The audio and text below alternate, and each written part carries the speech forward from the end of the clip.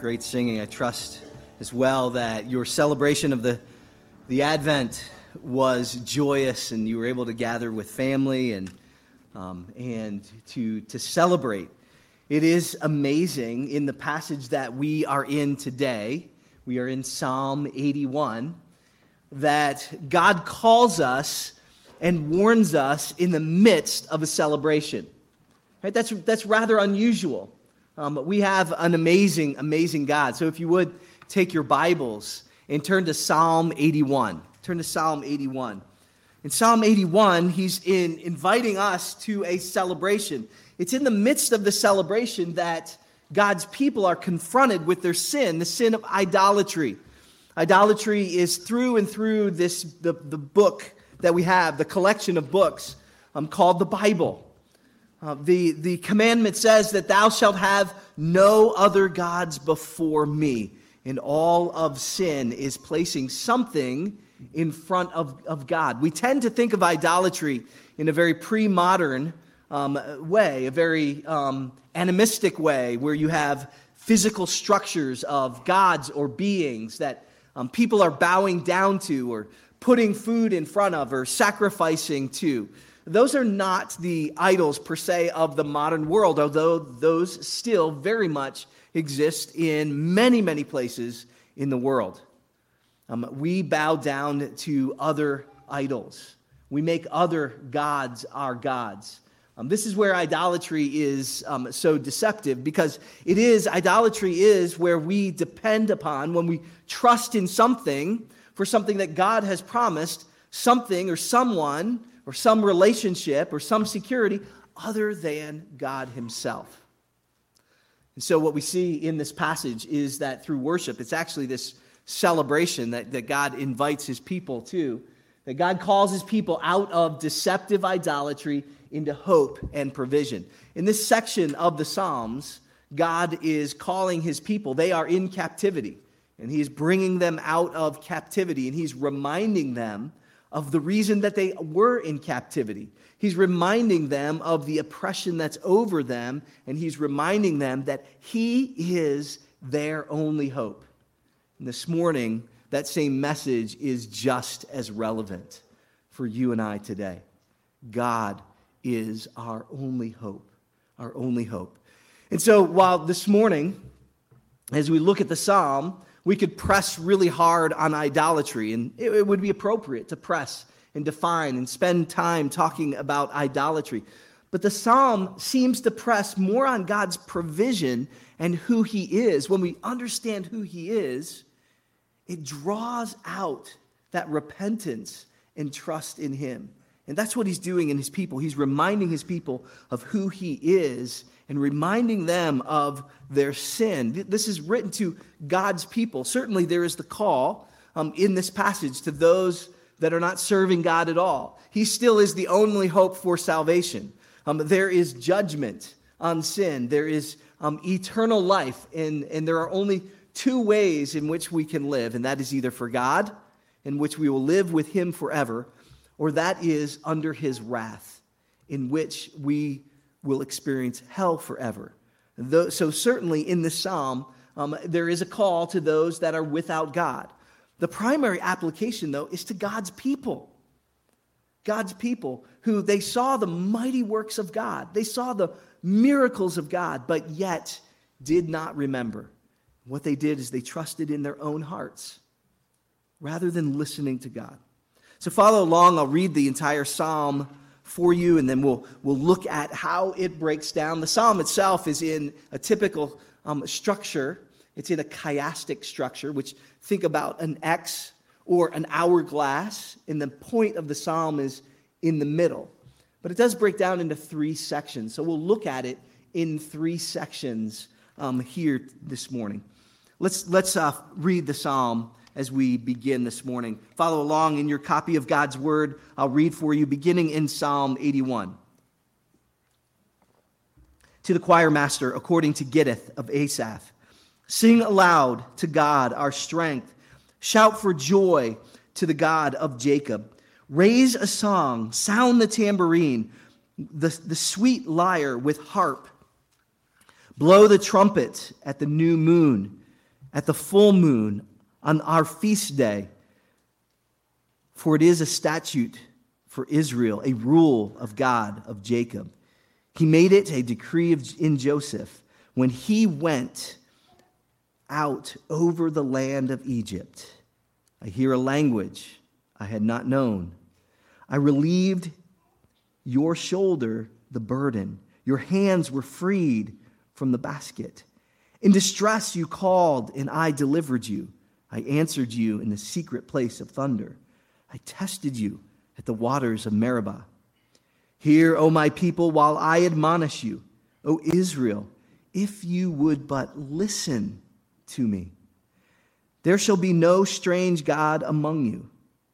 You shall not bow down to a foreign god. I am the Lord your God, who brought you up out of the land of Egypt. Open your mouth wide, and I will fill it. But my people did not listen to my voice. Israel would not submit to me. So I gave them over to their own stubborn hearts, to follow their own counsels. Oh, that my people would listen to me, that Israel would walk in my ways. I would soon subdue their enemies and turn my hand against their foes. Those who hate the Lord would cringe towards him, and their fate would last forever. But he would feed you with the finest of wheat, and with honey from the rock, I would satisfy you. This is the word of the Lord. Amen. Here in the psalm, we see the three parts. Verses 1 through 5 is a call to praise. And then we see a call to salvation in the middle. The call to salvation, they said it's a salvation from the oppression of idolatry for those that are God's people. That's the salvation that God is calling his people out of. Certainly, it is a call to all the world to salvation in God. But the psalmist here is calling his people, God's people, out from being oppressed by failure to listen to God. They followed their hearts rather than his word. And then finally, we see a call to hope. A call to hope that God is the one who satisfies us. It's a rather simple psalm in amidst these dark psalms. So let's walk through this. What is very unusual is the way that it begins. Right? You think like if you have a child who is wayward, right? They're doing all kinds of, things that you don't want them to do, and you're correcting them, and you don't. So let's go to Chuck E. Cheese. The kid's like, what? I'm being naughty. I know what's coming. This is not the right tone, right? It's not like, let's have a party. And what God wants to do is call them into his goodness. He also wants them to understand, too, that he is not satisfied with empty celebration, with emptiness of heart. Right? So they understand, and I hope even as you celebrated Christmas, the bounty of goodness, the psalm says, that we enjoy, however little or much that will be or is, comes from the right hand of God the Father Almighty.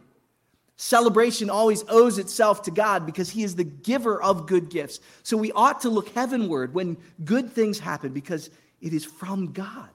That's what he wants his people to see. He wants them to leave the emptiness of their selfish celebration and come to an understanding of the fullness of his goodness. So he calls to them, sing aloud to what? God, our strength. We get strength from God. Shout for joy to God, to the God of Jacob. Shout for joy to the God that's brought you through, the God of promise. Raise a song, sound the tambourine with sweet lyre and with a harp. Blow the trumpet at the new moon, at the full moon on our feast day. Now, this is an interesting phrase because there are many times in the celebration of Israel in which trumpets are blown. Here in the passage, though, it's referring to a particular kind of trumpet. A trumpet that's referenced in Leviticus 25:9. It is the shofar. It is the trumpet that signifies Jubilee. And so it's this trumpet that he's calling to blow. And he gives reason for this. Notice verse 4 begins with a because or for or reason statement. And there's two things. It is a statute for Israel. It is a rule of the God of Jacob. As God laid these things down, he actually gave rules for celebration. He gave periods of time in which they were to, in periods of time, over long periods of time, and there was a yearly calendar, and there were multiple celebrations in that. But the basic of celebrations is the weekly celebration. And he gave it as a rule that they would remember the God of Jacob through celebration, through worship. You think about worship, and it's good to have a full auditorium this morning. You think about, we celebrated Jesus' birthday, his advent, his coming. And here it's Sunday.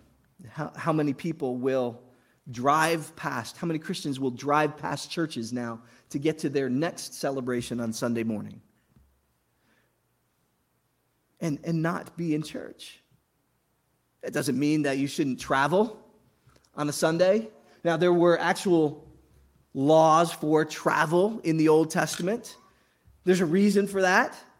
If your calendar is full, if your day is full with all kinds of things, God knows the hearts of mankind, and it will push aside the celebration, the remembrance of the goodness of God.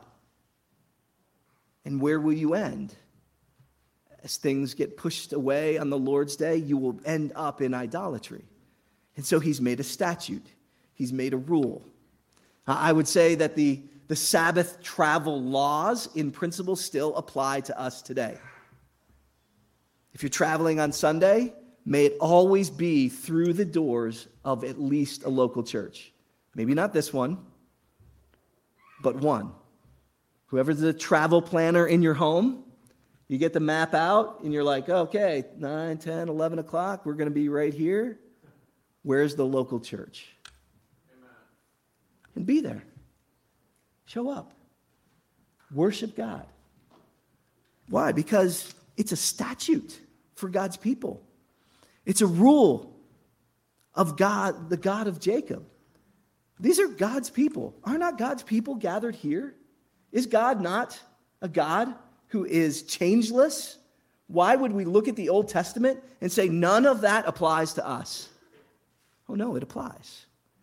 God draws us into worship because he desires every week to put on display his goodness. As we talked about last week, he draws you into worship because he does miracles in this place. Don't miss them. So God here, in the psalmist, in this song that is being sung, says, invites into worship, and the shofar, the trumpet of Jubilee, is blown. But then it ends, and he says, I hear a language I had not known. Most likely, this is the language of the Egyptians, and this section now moves them back into the Exodus, as many of the Psalms do. And we saw how the Exodus, the last time we looked at the Psalms, how the Exodus and the Red Sea pictured Genesis 3:15, and the parting of the Red Sea and the crushing of the head of the serpent. And so oftentimes the psalmist will go back to the Exodus to remind us, to remind God's people of his salvation. And this section speaks of the Exodus. The writer doesn't go in chronological order, and that's on purpose. But he speaks of multiple events of the Exodus. He says, I relieved your shoulder of the burden. Your hand was freed from the basket. In distress you called, and I delivered you. So he says he's speaking of his deliverance even before Israel called out. So it's not chronological, but God wants you to see something. That even before the pain pricked your heart and the calluses were on your hands, and oppression was upon you. What had he done? What has he done? He's already freed you, even before you cried out. Do you see how he wants us to enter into his goodness? This is our God. This is the God that loves you. He wants you to come into his goodness. Why? Because that goodness of who he is and his love for humanity will protect you from idolatry. It will keep your heart secure. It will keep your ears listening. It will not allow you to give in to the counsel of your heart, but rather to the word of God.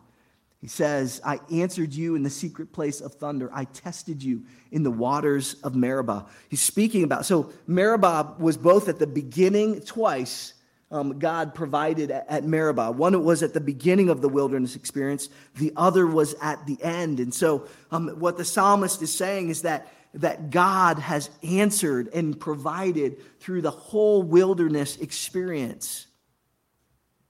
And then he says, hear, O my people, while I admonish you. Right? Notice the tone. Notice how he's speaking there. He says it. He puts it in words. I'm admonishing you. Right? We ought to sit up now. We've heard about his goodness and his deliverance. And now he gets to the heart of the issue. Hear, O my people, while I admonish you, O Israel. But if you would listen to me. We have a text.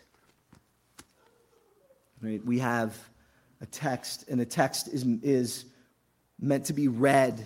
It's meant to be read aloud. We're commanded to preach.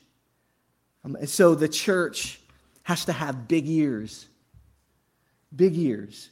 Right? This is the house of the church. The reformers, one of the reformers said the church is a mouth house.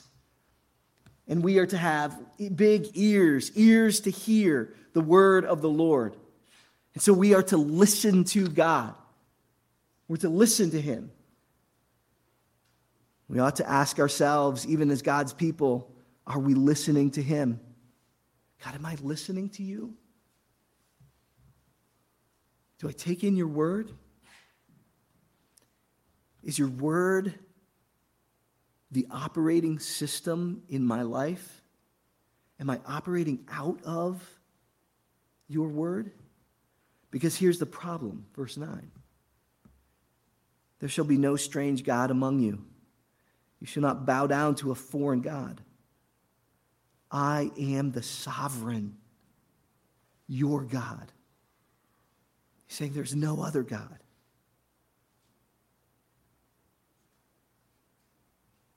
But it's a particular sovereign who did what? I rescued you. Brought you out of the land of Egypt.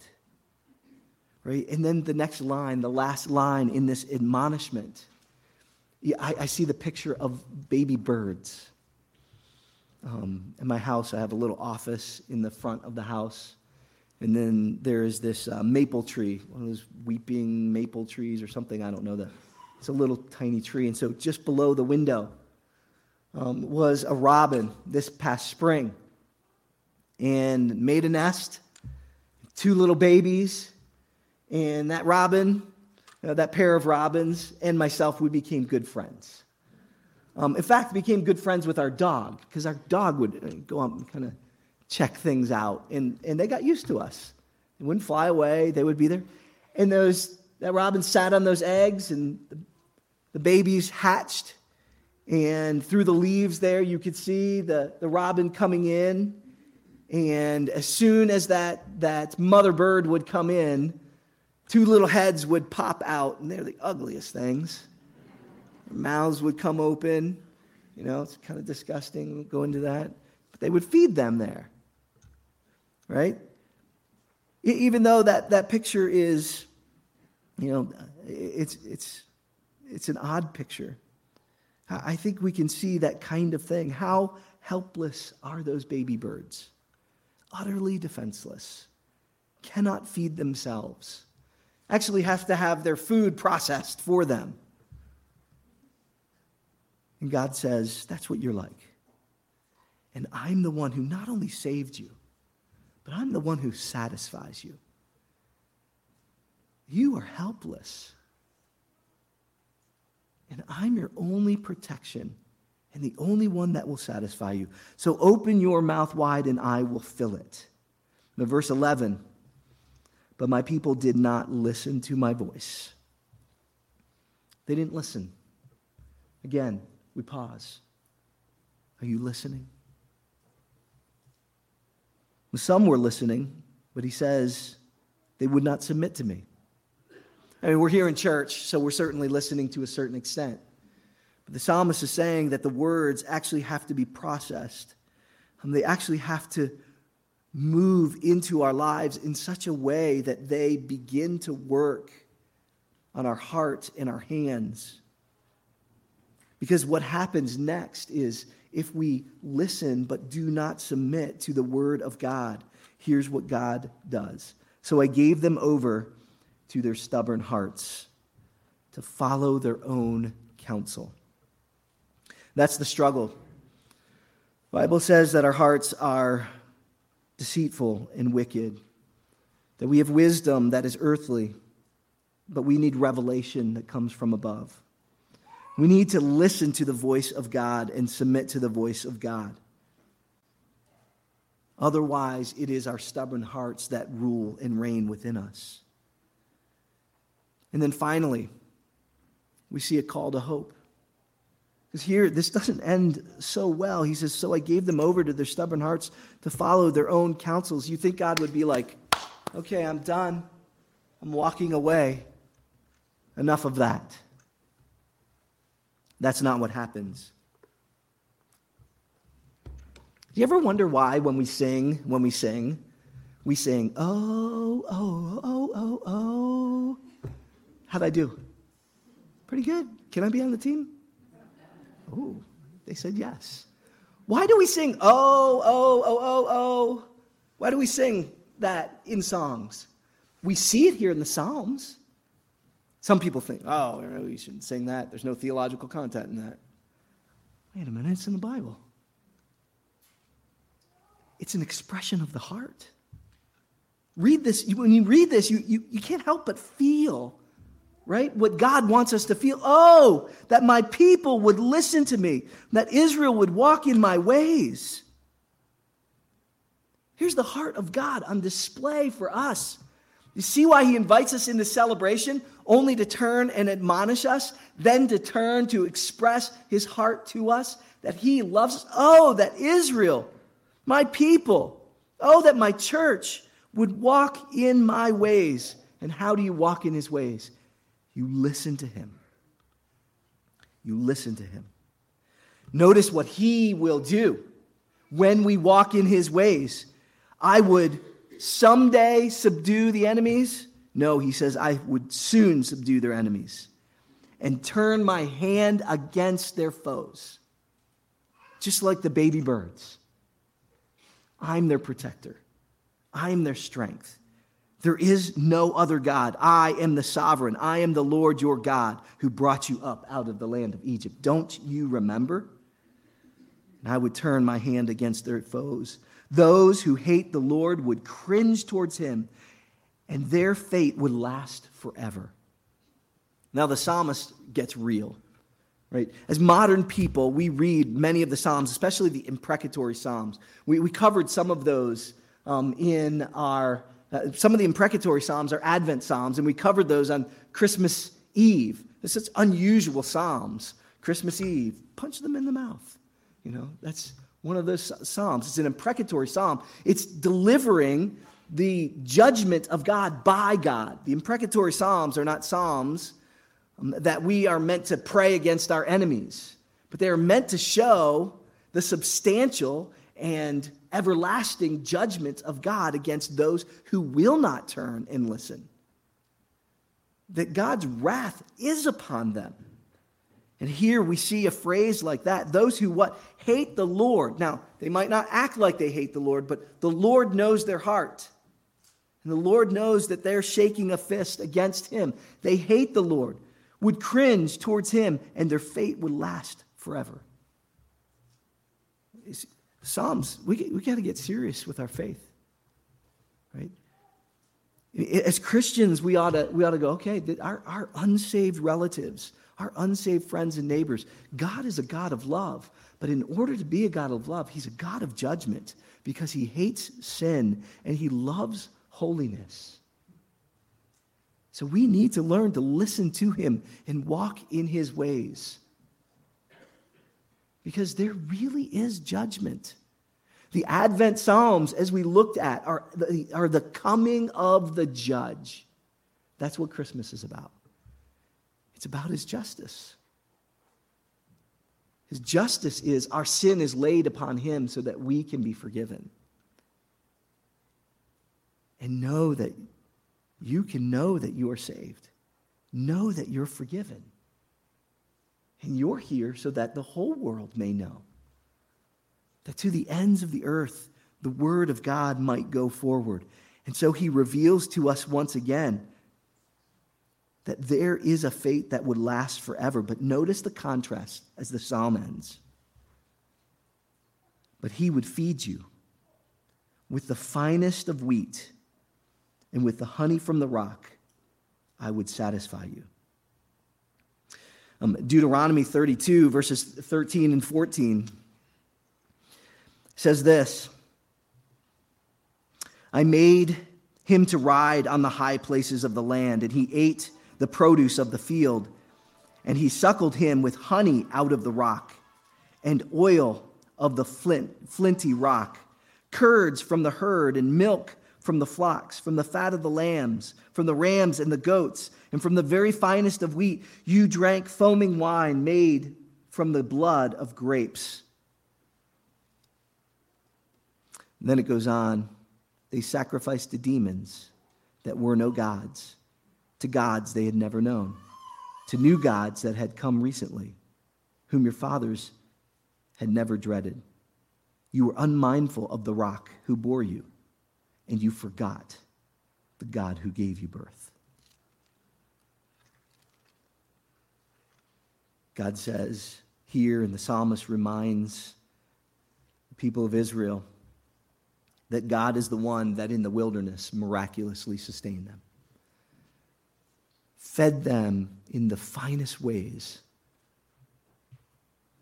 from the simplest of things. This psalm, in this psalm, I cannot help but see how this all points to Jesus. I want to take you in closing just on a brief journey through a couple of passages. So turn your Bibles to John chapter 1. John chapter 1 and verse 14.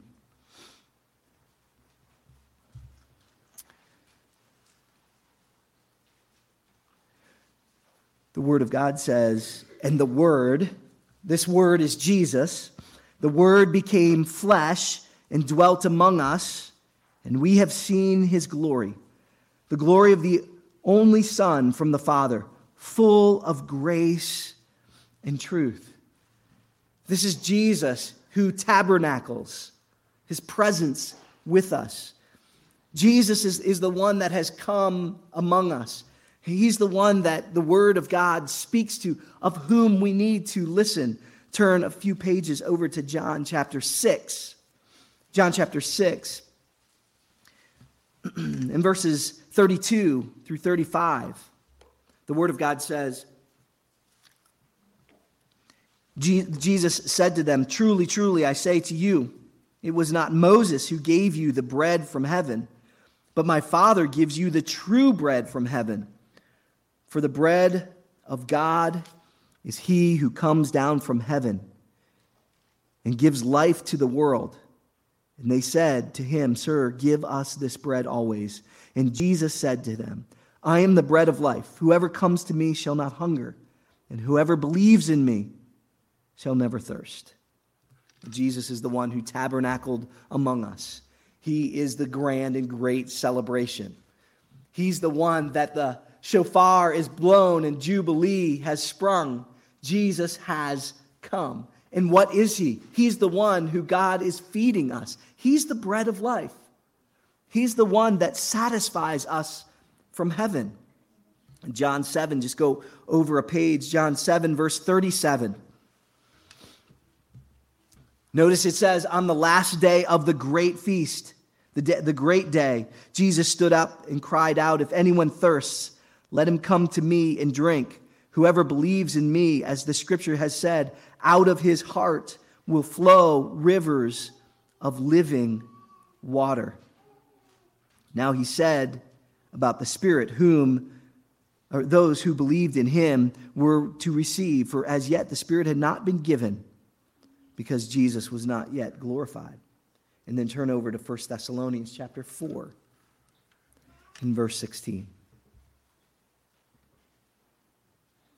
And here we see the trumpet. For the Lord himself will descend from heaven with a cry of command, with the voice of the archangel, and the sound of the trumpet of God, and the dead in Christ will first be raised. Now, this psalm points to Jesus. Today, you are invited into a celebration. A celebration so that you might know of the goodness of God, but also a celebration that as Christians, as followers of Jesus, you might be admonished. It's appropriate in this last Sunday of the year when our minds begin to naturally think of what the next year brings. For us to search our hearts and say, is there any other God in the place of God? Have I neglected some of the statutes and commands of God because I'm not listening? Am I trusting in my own wisdom and how I view the world? Or am I walking, following, submitting to God himself?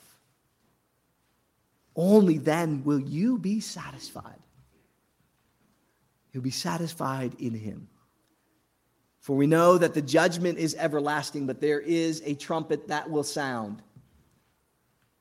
When Jubilee from everlasting to everlasting will begin. When Jesus returns. Let's pray. God, we thank you for your word and for this beautiful psalm. We thank you that you correct us with your grace and your goodness. It's not absent of your truth, of your judgment, but you reveal to us your heart. And you say in these moments, oh, that you would turn, listen, submit, walk in my ways, and know my goodness to the full. Lord, I pray that over every single person here in this auditorium, those that are watching from home. Oh, that we would know your goodness because we're listening. Help us to trust in you. And we thank you that you dispel all the darkness, that you've conquered all sin, and that we can be satisfied in you alone. We pray this in Jesus' name. Amen.